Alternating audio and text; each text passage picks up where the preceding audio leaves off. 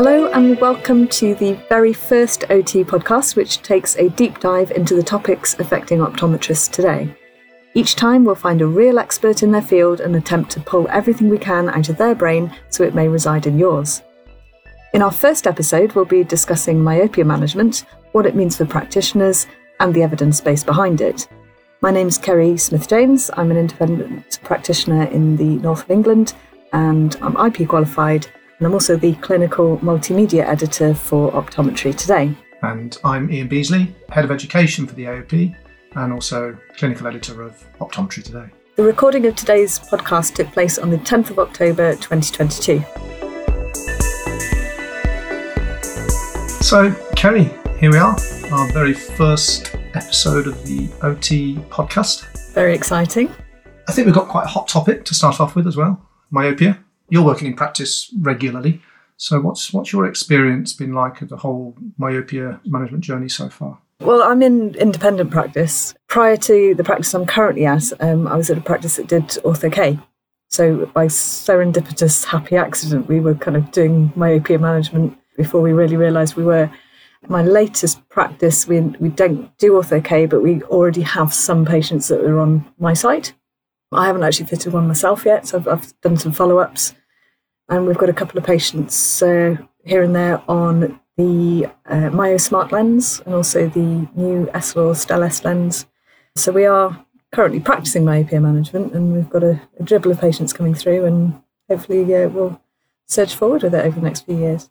I'd say for me, my journey's been a bit different to that. So with impeccable timing, I left clinical practice about 2.5 years ago, just as everything was warming up in the myopia space. But prior to that, I was dabbling, I suppose, with some ortho-K, but also fitting off-label centre distance contact lenses at that time. So that probably goes back, maybe 8-9 years or so. I felt like I had the myopia jigsaw. I'd got some of the pieces in the right order. I'd definitely lost some behind the sofa. And then some new pieces kept coming along. So I think for me, it's can't be the only one that finds this. I think it's quite a challenging topic to sort of get to grips with and, first of all, make that start into the myopia management space, but also keep up to date with it. So I think it's great that we've got an expert with us today, the queen of myopia in the UK, in my eyes at least, Professor Nicola Logan. So welcome, Nicola. I'm hoping you can help us put some of the pieces of this jigsaw together. We've known each other a long time, and having done some detailed research in the past 2 or 3 minutes, I realised that our paths first crossed at a time when both Madonna and the Pet Shop Boys were in the charts. I mean, that's pretty frightening. But for listeners who are less familiar with your work, I'd just like to do a formal introduction, if that's okay. So you're Professor in Optometry and Physiological Optics at Aston University, and your current research interests include the development, progression, and management of myopia. And this work spans from basic laboratory experimentation and translates through to clinical trials that involve different strategies to slow myopia progression in children. And this runs alongside a clinical service in myopia management. Does that sound about right, Nicola? Yes, that sounds about right. I guess all aspects of myopia I'm pretty much interested in. Really interested in kind of understanding the mechanisms, what drives myopia. Why should an eye that was once emmetropic become myopic in the first place? And then once it becomes myopic, why does it keep progressing? It happens in childhood. It can happen through teenage years as well. And we often see it in young adults progressing myopia as well. So somebody who's stopped growing, why does their eye still continue to grow? So kind of really understanding that, and then more recently been involved with ways in which we can intervene and try and slow down that progression of myopia. It's real excitement to now seeing some of that research being translated through to clinical practice as well. So take us right back to the beginning then, Nicola, from undergraduate optometry student in the Pet Shop Boys era through to professor. So how did you get started in this field? Well, I think my interest started way before that. I developed myopia at age 10. I was picked up through the school vision screening programme that still happened at that last year of primary school. And it really kind of started my curiosity in terms of why an eye that was once seemingly healthy and didn't need any sort of visual correction, why it became myopic at that age. And none of the rest of my family needed glasses. So it was a real kind of curiosity for me. And I think really vivid for me and for all myopes, I think, getting that first pair of glasses, looking out the window and seeing the detail of those leaves on the tree, for example. To me, a simple pair of glasses, how could that kind of happen? And that's really where my interest started. And then fast forward to university years, and I think it was year 3, and I did my final year elective project with Professor Bernard Gilmartin, who many of you may know has been really eminent in the field of myopia. And that really gave me a great insight into research and the questions we could start trying to ask and address within a research field. And so after a pre-reg year based in the hospital, where again research is at the fore of a lot of the work that you're doing, I returned to Aston to take up a PhD under the supervision again of Bernard. And that was funded by a College of Optometrists research scholarship. And it was really in the field of myopia, looking at kind of differences, especially in anizer myopes, differences between eyes in terms of peripheral refraction and eye shape. And at the time, I can remember going to conferences and people were, why are you interested in, eye shape and what's happening off axis and things? And I was thinking, well, what's driving that growth of the eye? And it's been really interesting that, that research has carried on. We still don't have all those answers. And that has been, I dread to think, 20, 30 years at least ago when I was first started out in that area. You say we haven't got all of the answers, but thinking about what answers we do have, I think something that's blatantly obvious is that the prevalence of myopia is increasing at a fairly alarming rate. Why is that happening? It's not just restricted to parts of the world like Asia, it's also happening in the UK, of course. Yes. Yeah, so that prevalence of myopia is certainly increasing, and that's been really well documented through large-scale kind of population-based studies. And as you said, we see it right across the world. But it's been evolving or changing at such a rate that we can't explain it by just genetics. It's been changing too quickly to be explained by that. So people have then been looking at environment and lifestyle, and if those are real drivers of it. And there's been a really long-held belief of that association between near work and myopia. And we can go back hundreds of years and look at kind of textile workers who did lots of really close near work, and they were, had a greater prevalence of myopia than people who did other types of jobs. There's real evidence from East Asian countries, and they look at it over decades. We go back to the 80s, we can see that kind of change over time. And I think people think it's more of a recent phenomenon in terms of digital lifestyle and that increase through use of computers and smartphones. But it's been happening, that prevalence level has been increasing really before that. Now, whether it's the near work that's driving it, or whether it's your lifestyle while you're typically doing near work and being indoors that's driving it, that might be the true answer in terms of, it's that lighting environment, the indoor environment that might be more causative. Could I ask what makes you sway towards the lighting being more a problem than the near work being the problem?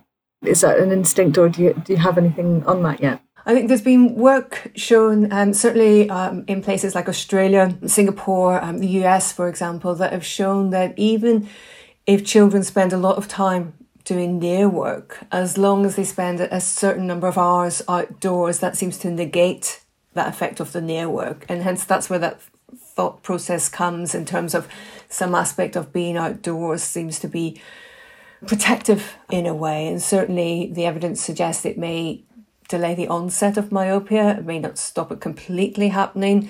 But we know if we delay the age of onset, then we might stop that myopia progressing or happening and progressing through those years where you get that kind of faster rate of progression. So the later the age of onset of myopia, then the rate of progression tends to be a little bit slower. So that's a positive thing. The evidence in terms of actually if you have myopia, does it slow the rate of progression if you spend more time outdoors? That evidence is less clear-cut. Some suggest maybe, some suggest not. And I guess so many aspects that might be then driving that myopia on may confound that issue.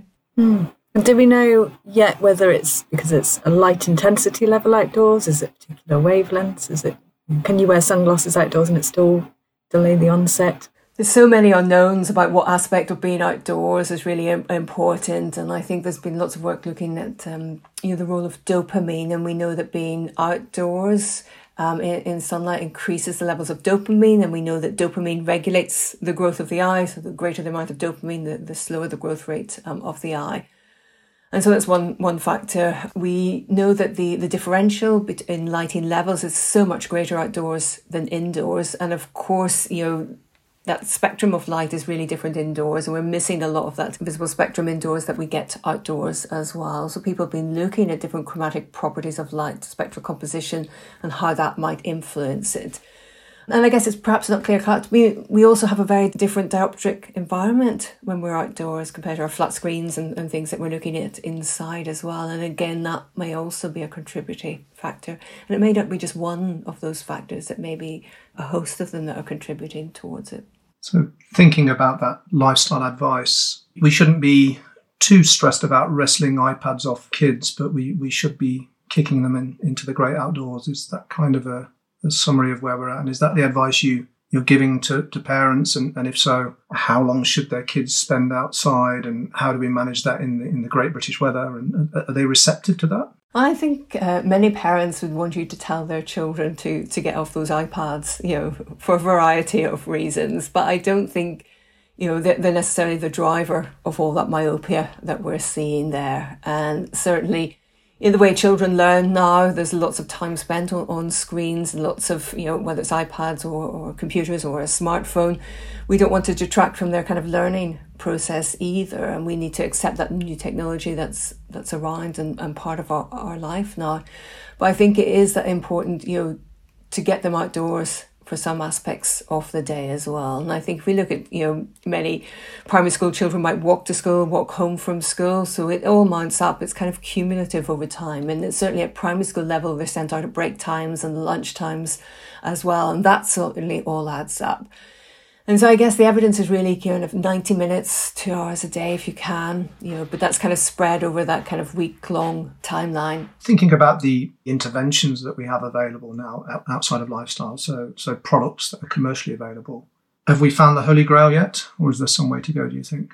Well, I think none of the interventions that we have, completely stop myopia in its tracks. And I think, what is our endpoint? What are we looking for? Do we expect a complete cessation of the myopia, or do we need to kind of think of an eye in terms of growing? If you look at an emmetropic child, their eye's still growing through that age range, and that typically won't stop growing till like a mid-teens range. Is it realistic to expect that a child with myopia, that you'll also stop that kind of normal growth within the eye as well? So would we ever get 100% efficacy, for example, with a myopia management intervention? So in terms of, are we going to see kind of 100% efficacy in terms of slowing myopia progression with the interventions we've got? I think, what is 100% efficacy? Is that complete cessation of eye growth? But some normal growth might be expected. If we look at emmetropes, we still see those eyes and those children still progressing through teenage years in terms of axial elongation. So would we expect to stop that kind of normal elongation in children with myopia as well? And if to do that, we'd need to be seeing that kind of 100% efficacy. So perhaps at best, what we're seeing is reducing that rate of growth in the eye to kind of match what we would expect in an emmetropic eye. But what we also see is that data from research is kind of for the average, within that cohort of children studied. And we know that some children respond better to interventions than other children, for example. And I think what we were looking for is to try and tease out, or can we pinpoint which children a certain intervention might be most effective for. So I think we've still got some way to go in terms of being able to reach that kind of holy grail in terms of complete management of myopia. And I think really what we want to do is really predict the child who is likely to become myopic and intervene before they develop myopia, to stop myopia really developing in the first place. Out of the current myopia interventions that are commercially available in the UK, is there a clear winner? Is one more effective than the other? Certainly in terms of the interventions we have available, whether within the UK or beyond that, I don't think there's a clear winner at all. I think 1% atropine does, pretty much stop myopia progression, but we're not going to put children into 1% atropine for myopia management, given all the side effects, alongside paralysis of accommodation, large pupil size and photophobia. So that's not a practical way, and, long-term toxic effects, potentially of 1% atropine. Looking at the options we've got in terms of spectacle, different designs of spectacle lenses, different designs of soft contact lenses, orthokeratology. Some people have been using low concentrations of atropine within the UK as well. I don't think there's a clear hands-down winner at all. They all bring different advantages in terms of how you correct the child and what's suitable for that child and their lifestyle, alongside slowing down the progression of myopia. So I think it's a considered response in terms of, we have a range of interventions that seem to be pretty good across the board, and what's more appropriate or suitable to that individual child that you've got in the chair. A number of those interventions are contact lens based. What's your experience been like with children? Do they adapt to them well? Do they love or loathe the idea when you suggest contact lenses to them? And how about the parents? What are their reactions like? So I think fitting contact lenses to young children, it's typically, for many optometrists, it's not been at the forefront of what they've typically been doing. So it's a younger age range you're fitting, but I think they'll surprise you.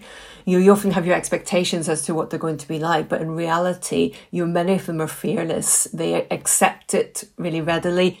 They take on board your points about hygiene, the importance of washing and drying your hands before even touching or going near those lenses. And they put them in fearlessly. They remove them really well. In terms of the vision that they have with those different designs of lenses, it is really good, and I would expect the same sort of level of visual acuity as they would with a standard single vision lens. They may be aware that it's a little bit different, but they adapt to it really quickly, and certainly within the first couple of days they adapt to it. I think it's sometimes the parents that are a bit more reticent, thinking their child's not going to be able to manage it. And I think in practice, what we typically try and do is, separate that parent from child slightly. They're still within the same room, but the parent's not hovering over the child when you're trying to, do a contact lens teach with that child.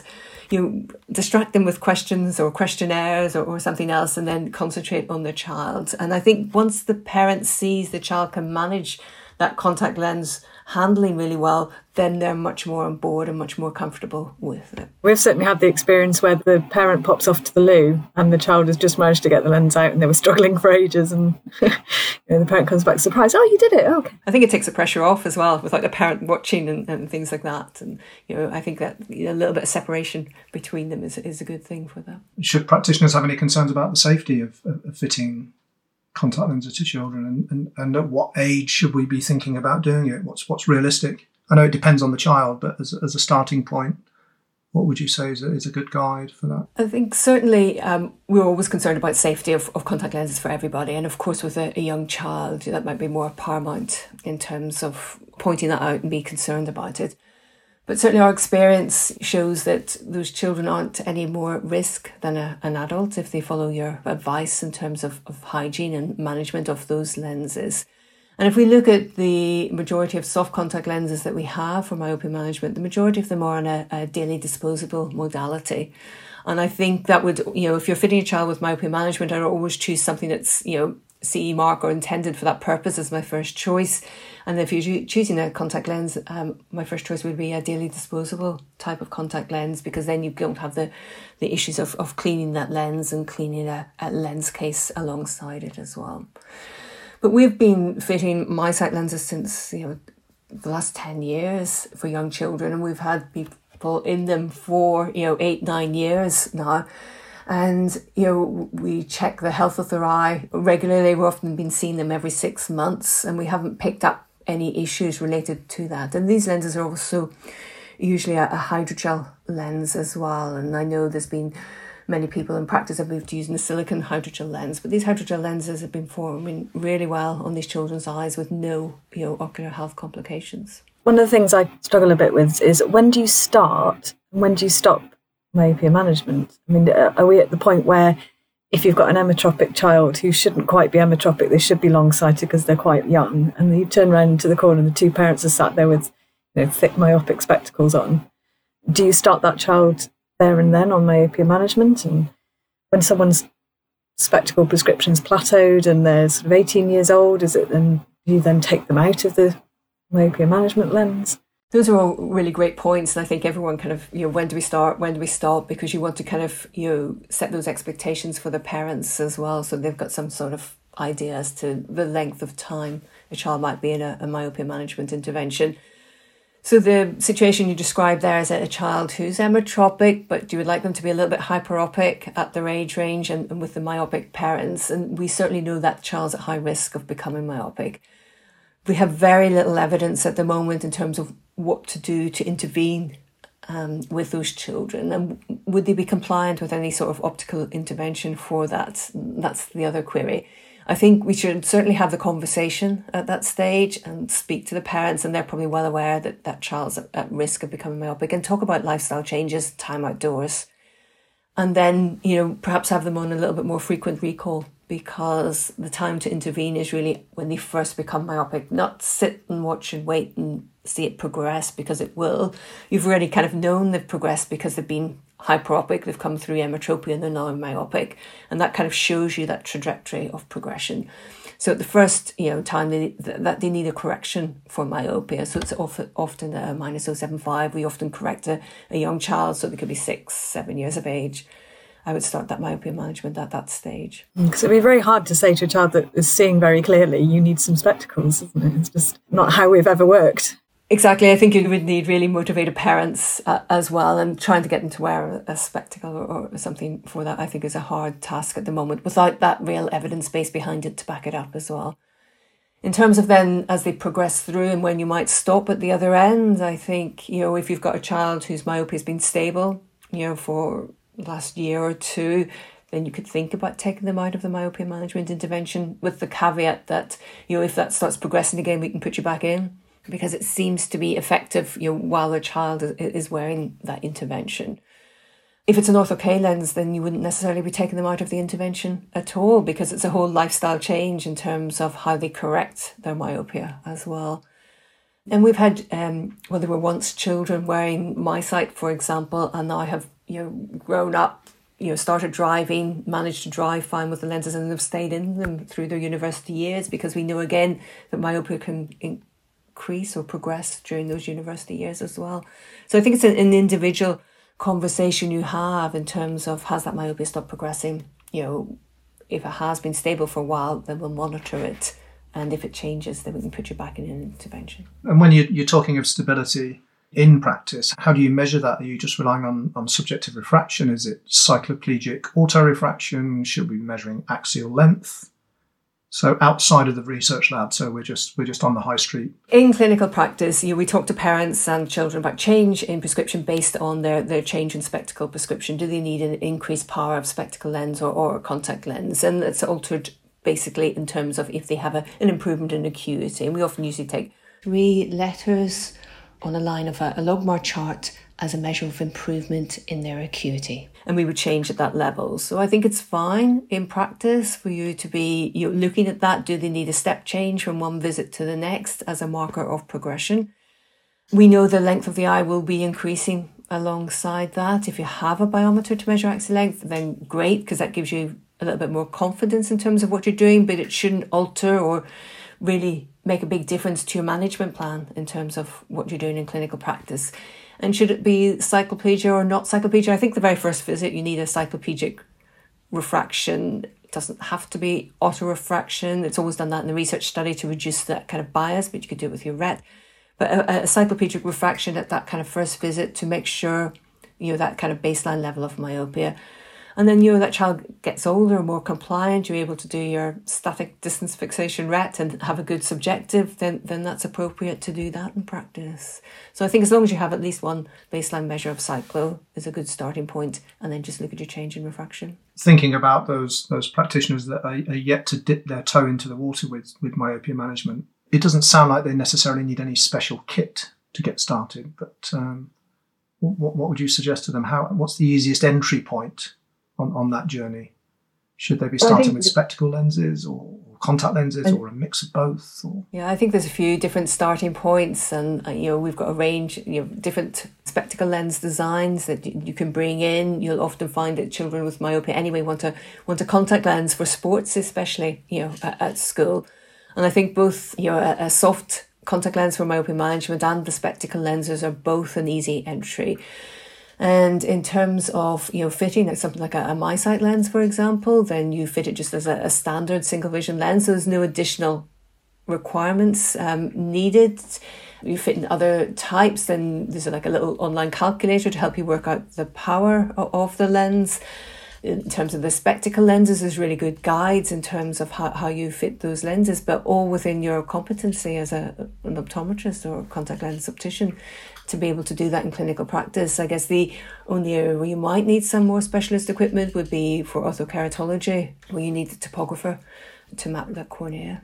And what about sort of gaining confidence to step forward and have those conversations? As Ian alluded to, it's a really sort of fast-moving topic, and how do you keep up? And where do you go to find out about myopia management if you're not already clued up on it? What do you read first? It is a fast-moving field, and there's more and more evidence coming out, certainly monthly, from the research environment as well. And I think if you are engaged with it, it's important to keep up to date, because you can be sure that those parents are going to go home and read up a little bit more about it as well. So, and speak to you about it before.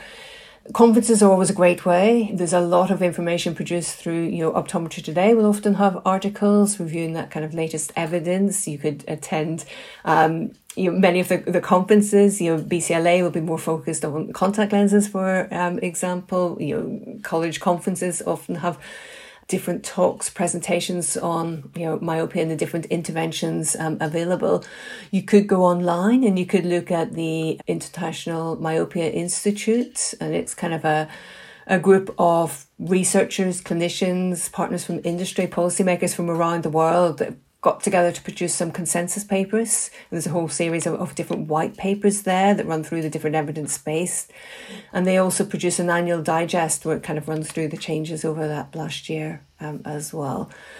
But just reaching out to different people working in that field. There's often active forums on social media as well that people can engage with. And certainly the majority of the different schools of optometry within the UK often have a myopia clinic as well as a research lab, and often could be a point of contact as well. I think my challenge in practice was, how do you communicate to parents and children? In my head, I didn't say this very often, but in my head it's, okay, your kid's myopic. They're almost certainly going to get worse. If we fit them with this contact lens, it might slow down the progression of myopia. We don't know by how much or if it will work at all. And we might not even know afterwards whether we achieve what we're aiming to. I always found sometimes I would deliver that really well in layperson's terms, and other times I'd make a complete hash of it. So I don't know, do you have a set script that you follow, or do you just... I don't have a set script, because it really depends on the parent's level of knowledge. And, if they're myopic, they're coming from a greater level of understanding than if neither parent has myopia. You're starting with more basics. And I think, the conversation naturally evolves. If a child first develops myopia, explaining what myopia is, and we can, that's fine. They've got it, we can correct it. So they can see clearly as that first step. The next question is it going to get worse? And so often the parents will bring up that question, and we can say, yeah, on our experience, it will typically progress from one visit to the next. And I keep it really simple in terms of short-term gains. We have a range of interventions that maybe may slow it down from getting much worse over the next year, and we can measure it from one visit to the next. And parents often think about kind of that step change in prescription. Do they need a stronger pair of glasses each time they come? And that's how often I typically break it down as to whether they need a stronger prescription at each visit or not. I don't tend to go into the longer term gains straight away in terms of ocular health and pathology much later in life, because it's a lot for parents to take in terms of if their child's just been diagnosed with myopia and then hearing it's likely to progress. So that's built in over time as it progresses, and as we see if that intervention seems to be slowing it down. But I think all parents are keen to know if there is an option. And even if we don't or aren't able to predict exact outcomes for that individual child, I think they're keen to know that can they do something, they want to do their best for that child. And if you can say, well, this is what we know at the moment, this is what we think it's going to do, we can't promise that, we can't guarantee the outcomes, but based on our general evidence to date, this is what we think can happen. And if it doesn't seem to be working, then we could perhaps look at other interventions. And it's likely over time that new modalities will come on board that we can then bring to you as soon as we have those as well. So I think it's that evolving conversation. It's not just a one-time conversation. It's go back and revisit it, allow them to digest it a little bit and, speak a little bit more the next time they come. And I think as long as you're open about it, they're much more likely to be on board and, just being really upfront about what we do know and what we don't know at the moment. Speaking of something that we may or may not know is, do we know whether by slowing down the progression of myopia, we will actually prevent those pathologies that we're hesitant to list in front of parents that are statistically more likely in the high myope? So certainly in terms of the interventions we're using now, we don't have 50-year data on terms of what's going to happen to eye health, at that later time. But there's been a lot of work, really recent work produced by Mark Bullimore and colleagues that have kind of looked, coming back the other way, if people with myopic maculopathy, if they had, 1 diopter less myopia, what the likelihood of them having myopic maculopathy and visual impairment would be. So there's been work kind of, starting at top end with pathology and coming backwards and looking at that data, that modelling data, that's really powerful in terms of doing something to slow down myopia progression is beneficial in terms of preventing, uncorrectable visual impairment later in life or reducing that risk of ocular disease later in life. The College of Optometrists have recently released some extensive guidance on myopia management and various resources. Do you think that's moved us on at all as a profession in terms of how we should be approaching myopia management in practice? I think as optometrists, we always look to the College of Optometrists for guidelines in terms of how we manage a whole range of conditions. So I think it's appropriate and important that they have updated their guidance in terms of myopia management. And I think that they are supportive in terms of if you feel it's within your competency, then to go ahead and engage with it. And so I think that's important that we have access to those guidelines. And they run through, the different interventions and our knowledge to date, where there's gaps in knowledge at the moment, and just really that importance of documenting what you're saying to the parents and the children and not to overpromise in terms of outcomes as well. Those guidelines have been quite important in terms of you now feel as a practitioner you have permission to do this in real life, in practice, because the college said, we ought to get involved now. Yes, that's like a validation of what you're doing as well. And I think that's good. And I think for regulatory bodies and bodies that produce guidance for optometrists as well, having that aligned with what you want to do in clinical practice is important. And does that put locums in a potentially tricky spot? So you may have a locum that's enthused about myopia management and that could be working in a variety of different settings, and some of those practices may be embracing myopia management and others might not be. But presumably the practitioner wants to offer that same level of care to all of their patients. So I can imagine they can get into a tricky spot by discussing myopia management in a practice where they haven't got an intervention to offer them. I think it's a discussion for the locum and the practice that they're working in up front as to kind of what their ethos is, what their general practice is. Do they discuss myopia management as part of their normal practice? And they can certainly talk about in terms of lifestyle and behavioural aspects as well.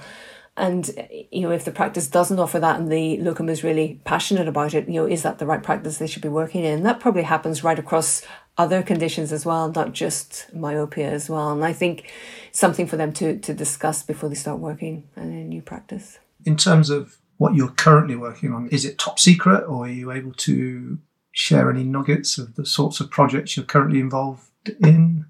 So I'm involved in a number of clinical trials for different interventions, looking at ways we can kind of enhance interventions or having data for the UK across a range of different interventions. Outside of that, we are looking at different more mechanistic things related to myopia. And ultimately, through that, are we able to is there kind of a test or something that we can measure for a short-term exposure to something that would give us a better indication what might happen over a longer term? So is there a way of we can perhaps move to more individualised treatment based on a little test or measurement that we could do up front? And that's what I'm really interested in. So it takes away some of that thinking what might or might not happen, we can have a better predictor of what might happen over a longer term. And how do these projects come about? Is it you kind of come up with an idea and you think, I need some money for this? Or do you get approached by people to say, would you mind doing this trial for us? Or can you collaborate with another lab in a different part of the world? They come about in a variety of different ways. Some will be kind of hypothesis driven. We've got an idea, we've got a question that we think, can we answer it and look at it from a different point of view? And that's where many of those kind of mechanistic studies kind of result from. Is it a question we haven't been able to answer? We're trying to see if we can take different types of measurements, or there's been different instrumentation. Can we alter that to measure something a little bit different in the eye? Some of the clinical trials results from a collaboration with industry partners. Some industry partners will approach us and ask us if we're happy to run one. And many of them are done in multi-centre as part of sites in other parts of the world as well. And that's important really as well, to get that sense of, it's not just particular to this population, it's similar effect, across a range of populations as well. But essentially all research requires funding. We run some studies right from, elective studies, and back to my interest in research really stemmed from my elective study involvement. And so setting up some pilot studies for our undergraduate elective students, I think is really important to kind of engage them with research and hopefully instill in them a lifelong love of research. We both attended the International Myopia Conference recently. Is there anything that came out of that conference that really excites you? That's where do you think we're heading next? I think there's been a lot of talk at that conference in terms of the choroid and the role of the choroid and how that might regulate the growth of the eye and kind of alterations there, and looking at different interventions and their impact on the choroid as well. And really then kind of mapping at receptor level, what's happening at the different receptors. And we still don't fully understand, what's triggering myopia and that whole kind of signalling cascade, through, and can we start to identify or look at those differences? And I think that's kind of some exciting work that's come out of it. And then I think what's also, we're starting to see more talk about different use of different light therapies and whether red light is particular use, and there's been some small studies done in China, for example, using that, and some of that's come into the media here in the UK, and I think it's been used certainly in amblyopia treatment, and my concern for that at the moment is that safety aspect. How much of that laser light they're putting into the eye for how long, and can you control it? And if parents see it working, do they increase that and the more the time that the child's engaged with that? But I've still got quite a lot of concerns as to how that might be regulating eye growth and the safety aspect related to it as well. But certainly I think, from the IMC, there's a real sense of a need for collaborative working and larger data sets to get a real handle on some of these individual differences that we're seeing in terms of responses to the eyes to different modalities. So you alluded there to treatments being on the choroid. Do you think the future is going to be a pharmaceutical treatment, really? And does that mean we're going to need to all be IP qualified? Otherwise we all get left behind and we can't do the treatments. Certainly anything that might kind of, alter that kind of signalling cascade may be pharmacological based. I think if a child's already myopic, they need an optical correction anyway to see clearly. And so, the first port of call might often be an optical intervention, because they might be wearing a pair of glasses or contact lenses anyway, and you might alter the design of that as a first option. I guess I see the future going as more a combination of interventions as well, because, as we discussed earlier, we don't get full slowing of eye growth and myopia progression just with one type of intervention, and so it may be different interventions that target perhaps different pathways within the eye that we see things moving forward.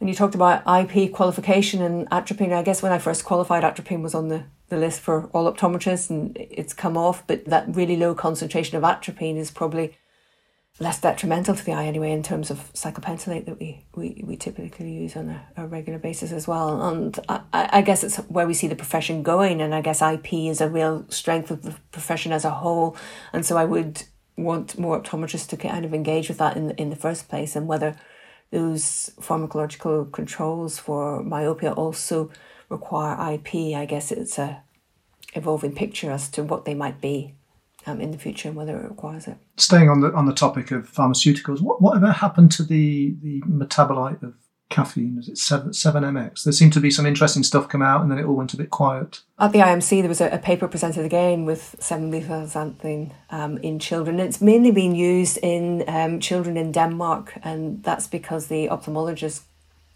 involved with it is based there. So there was early kind of modelling work with it. It seems to be that it does seem to slow myopia progression in children. They looked at the kind of the half-life of it, and it seems to be they need like a double dosing throughout the day to try and slow that progression more than just a once-a-day dosing. And it seems to kind of alter the collagen structure in the sclera as a kind of mechanism of how it works as well. So, we talked about choroid and changes there, and this is then in the sclera. So it may be a multifaceted thing that we need to look at for myopia, targeting, whether it's retinal, choroid or sclera, in terms of those changes that we're seeing. It certainly hasn't gone away. I think it's, it could be extended more in terms of looking at that 7-MX and where it might lead to. As a final thought, can we ask you what you want to say to optometry about myopia? Is there anything you want to say to practitioners, to the professional bodies, even to government about myopia? I think for years we've just thought of myopia as really quite a benign condition that we can just correct it with a pair of glasses, and we didn't really think about managing it at all. It was just a simple correction with single vision specs or contact lenses. I think the evidence base is still growing, but it's strong, and it really shows that we can intervene and slow down that progression of myopia in the majority of children, with either a different design of spectacle lens or a different design of contact lens, or with different eye drops at the moment as well. And given that wealth of information that we see, not just from the UK, but across the world, that's growing, I think it really is the time that we need to speak to policymakers. We need to speak to funding bodies as well, in terms of trying to integrate these interventions for myopia management to kind of be that kind of standard of care, and that requires careful funding to be able to do that so it's accessible for all. I'm fully aware that the different designs of contact lenses and spectacle lenses, it's on a private practice type basis at the moment and not funded by the NHS in the UK, and I think we need to kind of move to look to see if we can have a funding model that allows all children to receive that benefit. Well, I think that's the perfect place to stop, Nicola. So thank you so much for giving up your time and expertise and featuring in OT's first ever podcast. Thank you very much, Ian and Ceri, for the invitation to speak with you today. Thank you. Lovely to talk to you.